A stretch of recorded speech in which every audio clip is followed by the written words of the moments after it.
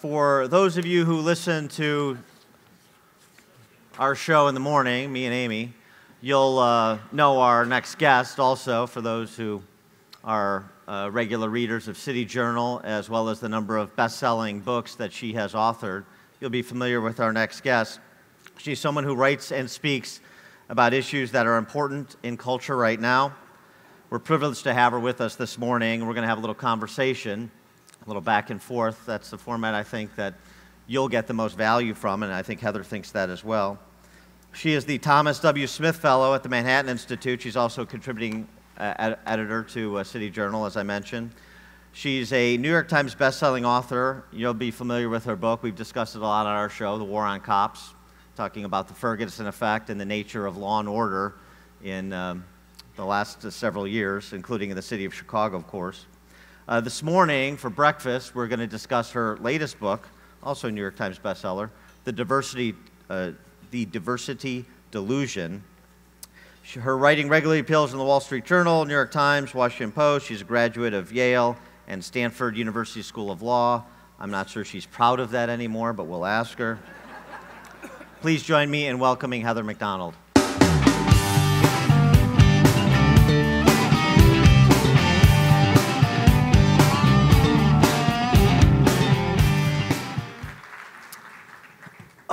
It seems so far away. I know, we're supposed to be on the other side, but...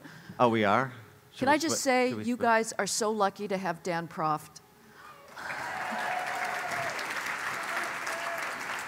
I have the misfortune of living in New York City, and you can look in vain in the morning for a smart political talk show. It ain't there. So you know what?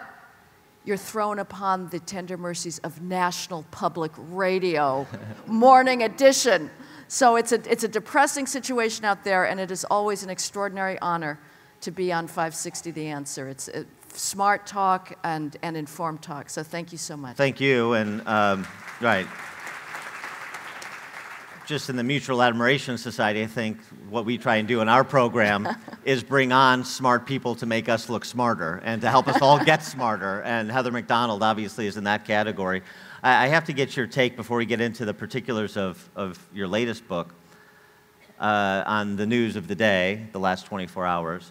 And so since this is focused on the idea that whiteness is, in part, whiteness is a synonym with evil, how does the left shoehorn in a Native American bodybuilding strip joint bouncer into white privilege when it comes to the arrest that was made yesterday? Well, Dan's mistake is he's rational, and he assumes that there's a reason. I cannot give it to you. Now the epithets used by the left are simply reflex actions. They have nothing to do with reality. White supremacy is now the favorite term of art, and it's trotted out in situations that are even more ludicrous than this would-be bomber. We saw this during the hysteria, the feminist hysteria over the Brett Kavanaugh nomination, which was also portrayed, those who defended the idea of due process and a presumption of innocence, and using their logic to think about, is this story credible, were accused of supporting white supremacy and white privilege. What was left out of the equation is his accuser was also white. So how does race come into this? But it does. We've seen this as well. There's an ongoing lawsuit against Harvard University for discriminating against Asian Americans whose academic qualifications, whose culture of academic achievement is so fabulous that they're whooping everybody's ass when it comes to academic qualifications. So Harvard says we can't have so many Asians in because we want to admit lower qualified blacks and Hispanics. This too, this lawsuit is seen as an instance of white supremacy, even though it benefits Asians even against whites. So believe me, you cannot beat this thing back by logic and argument. We can only win by simply submerging them with getting political power, I'm afraid. Do we need to do a better job of jujitsu as well? So, for example, the Harvard lawsuit that you brought up, it's worse than them just capping the number of Asians by race, isn't it? They actually, in terms of scoring Asian American applicants, would artificially reduce the scores they conferred for personality so that they had a rationale to deny them admission. So now you're actually denigrating and gaming the system against a person because of their race. So this seems to me like an opportunity that conservatives should be amplifying and rallying more publicly to the defense of students who've been unbelievably horribly treated. Well, they certainly, we have been making those arguments for decades, and yet the elites in universities keep winning. They're impregnable. One problem is Americans are generous, and they give back, and they appreciate the benefits they've received. Alumni keep shoveling money into these institutions. You gotta do due diligence, guys. Don't give them another damn cent unless you know that your alma mater is respecting the Western tradition and operating as a meritocracy rather than a racial spoils system. So certainly, yeah, they come up with any number of reasons. It's a perversion. It's a perversion of what Martin Luther King said, judge me by the content of my character. We are now in a tribal situation. Universities and schools are teaching students to hate. They are teaching students to hate the greatest works of Western civilization and, frankly, to hate each other. And I am concerned that we are playing with fire and an actual civil war or race war is not out of the question if this ideology continues. Well, right, and now don't you see what was going on college campuses, of course, permeating all corners of society, including down to the K through 12, pre-K through 12 level. Oh, the brainwashing goes on immediately. It is a form of child abuse. What breaks my heart the most is the insistence on rubbing young children, on stripping them of their innocence, which is the greatest gift of childhood, and inculcating them into the sexual revolution at age 5 so that we can have trans rights or trans respect or gay rights. This is irrelevant to children, and yet certainly it comes earlier and earlier, and we categorize the world now in terms of the oppressed, their oppressors, and if you're in an oppressor category, which is basically if you're a white male, forget it. You are like hopeless, but unless you decide you're an ally, and that's to become an ally of the oppressed.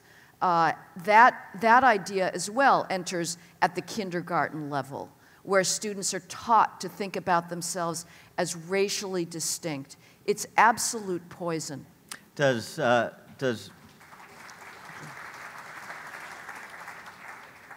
the spectacle that Elizabeth Warren made of herself, does this lawsuit at Harvard, does the fact that we're becoming a more multiracial society with each passing generation, does that provide some hope that identity politics will go away? Possibly, but you know what's curious to me, you would think that Asian Americans, who really are screwed the most by identity politics, because again, there's not a single selective college in the country that is not making Asians meet a much, much higher standard to even be considered. At Harvard, test scores that would give Asian Americans a 25% chance on average of admission provide a 95% admissions guarantee if a black student provides those same credentials. So it's a vastly unequal playing field. But bizarrely, there are many Asian Americans, in fact the majority, who still vote Democratic. And I ponder this, and I think my explanation, and I may be wrong, there may be others, is that the allure of identity politics, it is now the ideology of the elite. And if you want to be part of the elite in America, you think of yourself as a person of color against whites. And the irony is, when universities are doing their racial bean counting and doing their sort of apartheid, like, well, we got to have this and that category, the universities do not regard Asians as persons of color. They're lumped in the white category. It doesn't get them any diversity points if they have Asian students there. And yet, there's Asian students at Harvard now who are going to testify as a defense witness in defense of Harvard's quota system against Asians. And what is the phrase they're using? White supremacy. So it's just extraordinarily perverse. But yes, the intermixing may help. It's a race against time. Can we beat this thing back before we become something that is a tribal warfare situation? Do you see allies from the other side, sort of leftists, getting mugged by the implications of their positions and the expression of those positions by some of their colleagues who even frightened them? Brett Weinstein, what happened to him at Evergreen State, Jonathan Haidt. Is there enough sort of, speaking of allies, is there enough opportunity for alliances with those who are not necessarily conservatives but are for free minds and a free marketplace of ideas, that would provide an avenue? You know, Dan brings up an excellent situation, and one that is, in a sense, I have to admit to some schadenfreude when I see the left turning on itself. And sometimes it's well-deserved, and other times you have a little bit of sympathy for the victims. And he mentions Brett Weinstein. This was a situation at Evergreen State College in Washington State where a very progressive biology teacher who refused to go along with the diktat from Evergreen's massive diversity bureaucracy that whites absent themselves from campus for a day as penance for their white privilege. And Weinstein said, I don't think so. I don't think we're going to accept that type of mandate that's racially based. And for that, he was mobbed for hours by students cursing at him, screaming at him, and his college president, true to form of virtually every college president in the country with a few exceptions, apologized to the students for subjecting them to the microaggression of a professor that would not go along with the racial mandate. And he was eventually forced out. Nicholas Christakis, a very progressive, highly respected left-wing sociologist at Yale University, was mobbed by a student, the French Revolution come back to life, taking people off to the guillotine, by a group of students who were furious at him because his wife had suggested that Yale students had the capacity to choose their own Halloween costumes for themselves without oversight from Yale's diversity bureaucrats. So this turned Nicholas Christakis, the husband, into another tool of white supremacy. Students screamed at him, am I allowed to use the F word? We're not on campus. We're not on air. Or I think the F word, I think we get it. We get it, okay. So, yeah. F you are disgusting. Who hired you? This is somebody who is world respected.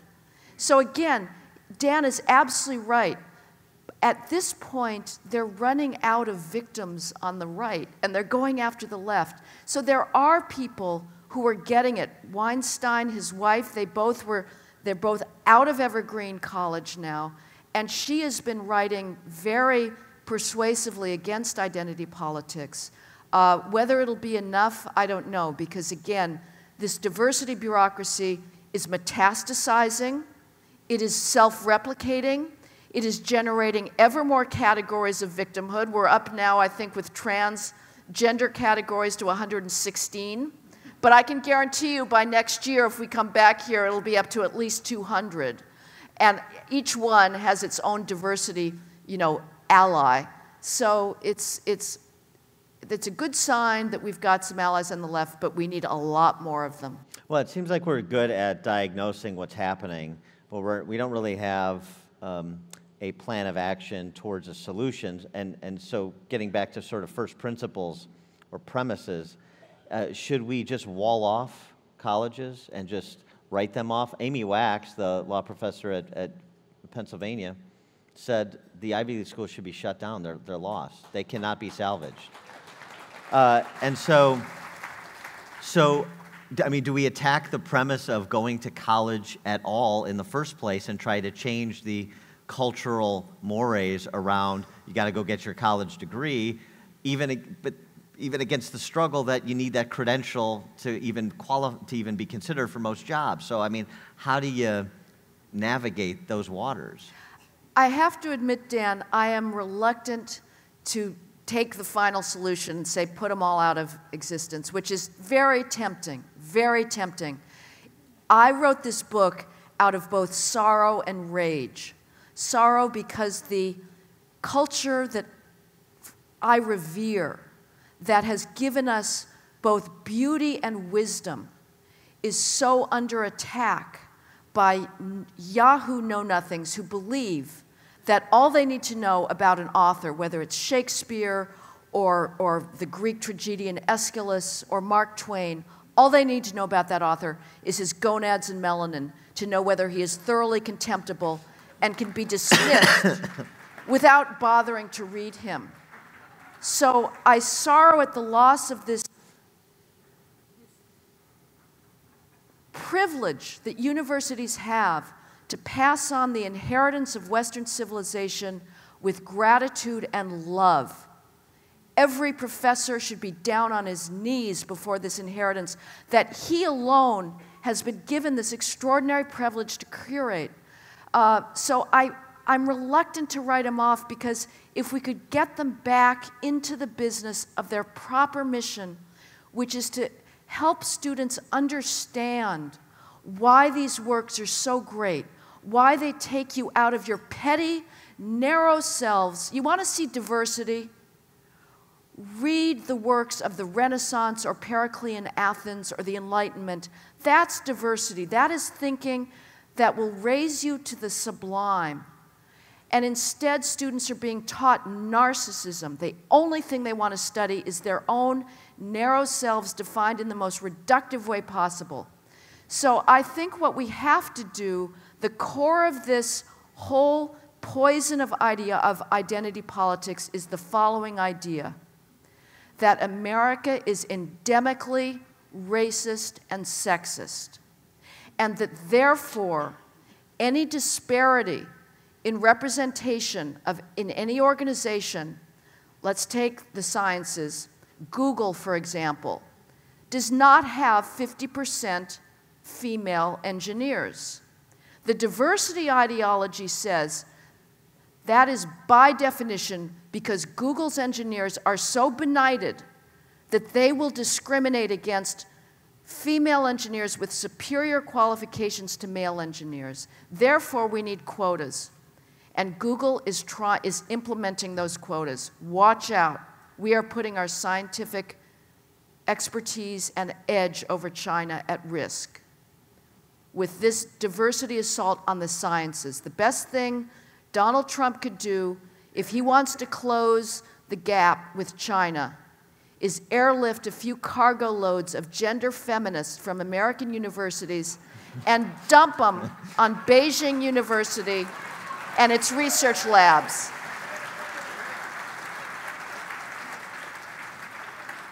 But until that happens, and we have the National Science Foundation, our premier federal funder of basic research, using billions of your taxpayer dollars, the National Science Foundation is now on a diversity delusion crusade, bludgeoning every math department, physics department, chemistry department, engineering department, computer science department in the country to hire by race and gender rather than scientific merit.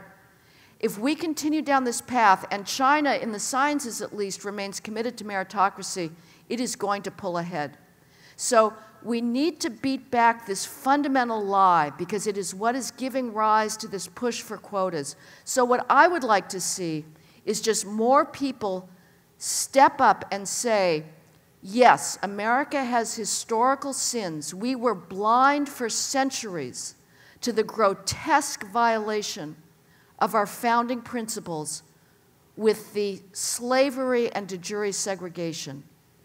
And that is something that is our enduring shame. But we have changed.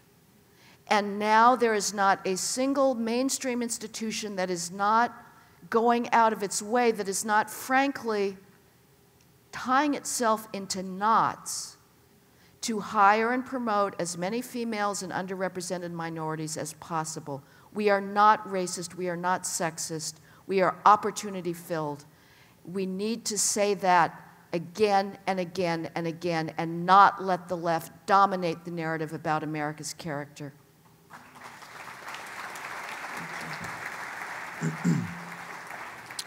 So on that topic, but a little bit of an offshoot, why is it important, or maybe it's not, that President Trump is moving to redefine the redefinition of sex, of male and female in this country, for the purposes of federal anti-discrimination law? Why is engaging in that fight over people being able to choose their gender important? Wow, that's a great question.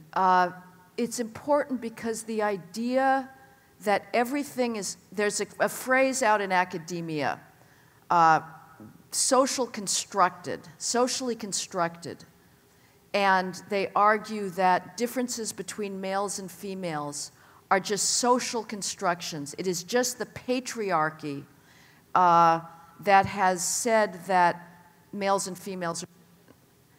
And if you believe that, you end up with such abominations as females in combat units. Are you kidding me?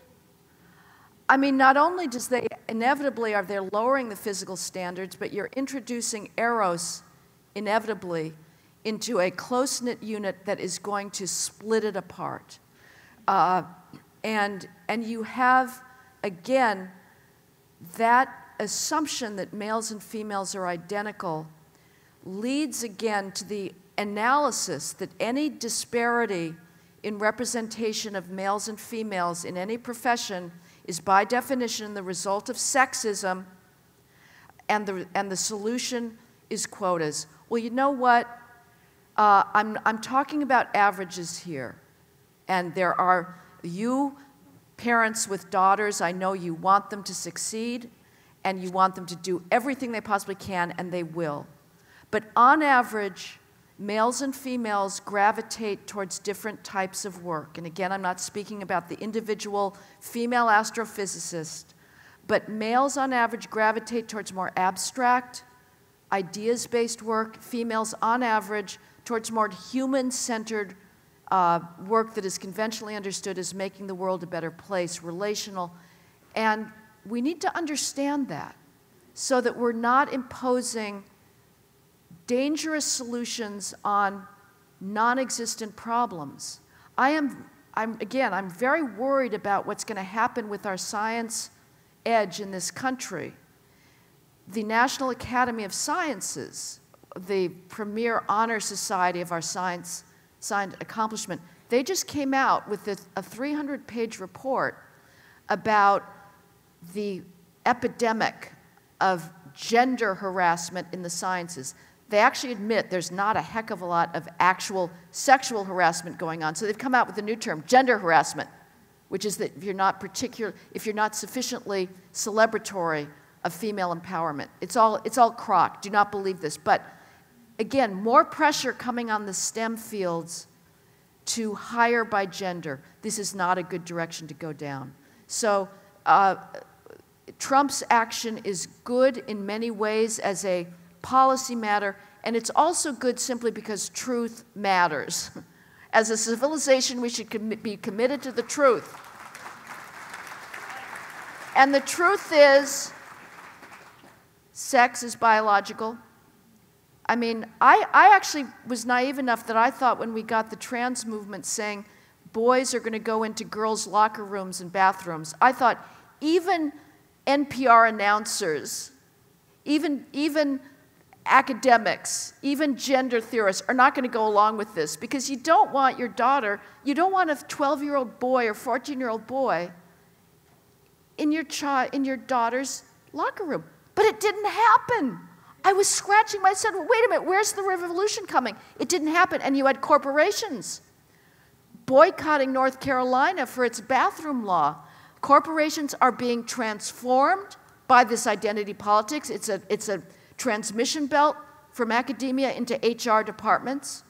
So now the last hope that I've got is Title IX. We have all the female empowerment. Let's all be strong women together with our sports teams that are, we're shutting down football in colleges so that we can have an equal number of female badminton teams. So now you have females that have been training all their lives in cycling or wrestling, and some trans guy comes up that's got, his male testosterone. He said, oh, I happen to be a female. And these poor girls are saying, wait a minute, there he goes running the 100-meter course really fast. So that's my last hope at this point, that the parents of these daughters that have been training them for athletic scholarships are going to say, wait a minute, that's a male that just ran by. That's not a female. I can tell. And that, again, truth matters, so we'll see if that works. Well, right. I mean, that's the whole thing. So it's sort of perverse, though, in the sense that our last hope is to hope that they destroy women's sports, right? I mean, that's sort of... It's pathetic. It's pathetic. But you underestimate, you were saying how you underestimate it. So Ryan T. Anderson, we had him on the show. We wrote a great book on the topic. He's great. So I thought, we're going to win this too. They're not going to go, nobody's going to go for this. And there's some grumbling, but people went for it. Absolutely. People absolutely went for it. Absolutely. I think we subscribe to this sort of Sir Galahad notion that the left's ideas will fail because of their own internal contradictions. You just have to be patient. Right. And I'm not saying that. I'm not either. I wish, I'm going to give you guys a hint. In situations one is supposed to be optimistic, people want grounds for hope. And I'm going to be ruthlessly honest. I'm a pessimist by nature, but so take that into account. But I think we're going to have to fight a lot harder to win this thing because the identity politics, the diversity ideology is moving very fast. Again, be very afraid about the STEM fields. I cannot emphasize enough. People thought that was going to be a firewall. And they also thought, Michael Barone is a great political analyst, works now for the Washington Examiner. He wrote a book in the last decade or so, and he had a distinction between hard America and soft America.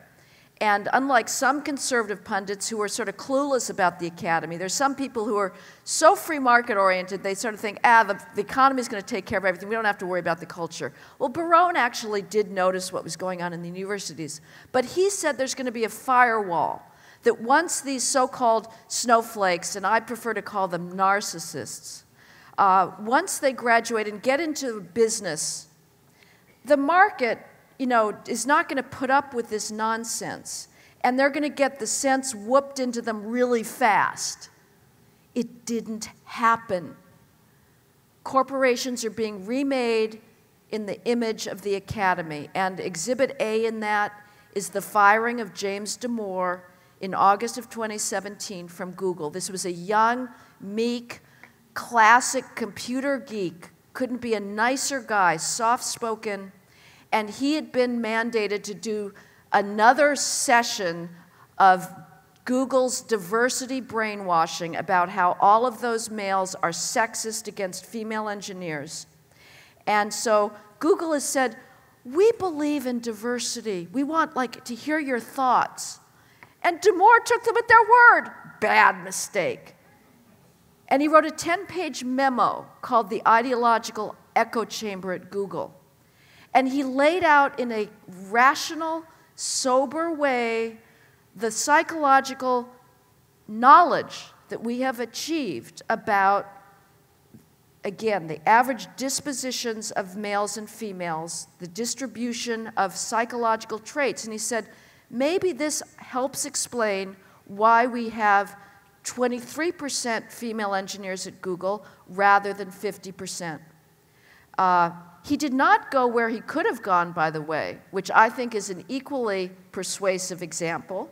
This is what got Larry Summers fired at Harvard, which is to note that at the extreme ends of math skill distribution, when it comes to math dummies, when it comes to math idiots, males predominate. And when it comes to geniuses like Einstein, at the highest end, males predominate. So in the United States, there are 2.5 males in the top 0.01% of math brilliance for every female. And this is not cultural conditioning. These differences in math precociousness show up at kindergarten. But Damore didn't even go there. He just said males are more risk, they like competition. He got fired. He got fired for writing a memo. And afterwards, it got worse. The National Labor Relations Board, Google filed a complaint saying this was discrimination and he shouldn't have been fired. A regional board of the NLRB on the West Coast upheld Google and said Damore's memo put Google's female scientists at risk. They were hurting. They were harmed by this memo. So Google was right to fire him because he had engaged in sexual harassment by writing a memo. So this means that any evolutionary biologist, any psychologist, and any economist who is studying the differences between males and females when it comes to appetite for risk and competition is now at jeopardy of his job. And the fact that those scientific findings are true do not matter. But if you play their game, you get a $90 million payout for apparently credible allegations of sexual harassment against you, like the creator of the Android operating system did at Google, as the New York Times reported this week, covering up actual instances of sexual harassment, right, paying people to go away, yep, where Damore writing a memo that is, as you said, with econometric analysis is de facto sexual harassment. So on all these things that we've been talking about, is President Trump our Batman for the culture wars? Is he not the hero we want, but the hero we need? Huh.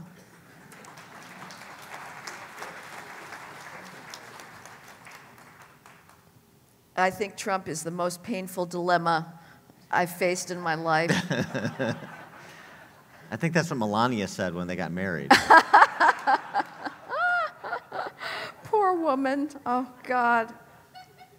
I love Trump's policies. I mean, it's just, we're finally getting sanity if Sessions stays on, which he should. Please do not bash Jeff Sessions. He is a hero. There's nobody who could do the job he's been doing on immigration.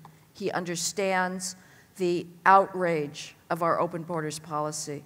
So Trump is turning things around on criminal justice, on policing. He's fabulous against Sessions.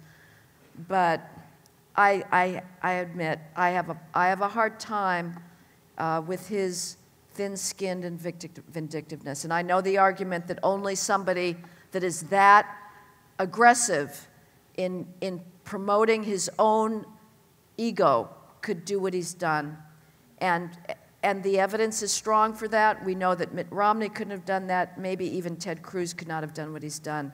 Nevertheless, I confess, and I may be differing with you guys here, I do find that at a period when what rolls off the lips of the academia-infused diversity industrial complex, which again is in corporations now, is toxic masculinity, Trump to me is not a great model of male public virtue. I don't think he's a racist. I do not think he's a sexist. The greatest moment in the campaign when he said to Megyn Kelly, who was trying to mow him on misogyny, and you know, playing the stupid gender card against him, and he said, I don't have time to be politically correct. That was a great moment. Nevertheless, he's so damn thin-skinned and vindictive. Again, his treatment of Jeff Sessions to me is truly appalling. This man, Sessions, is a hero and a patriot and loves this country. So what Trump does in the long term to conservative virtues of magnanimity, gratitude, loyalty, I don't know. So you guys are going to have to do an even more concerted effort to raise your children, to raise your boys to be the Boy Scout credo, to be chivalric and to be gracious towards other people. And I wish Trump could show a little more of that. I want to end on some instruction I got from you when you were on the show about how men should behave on a date.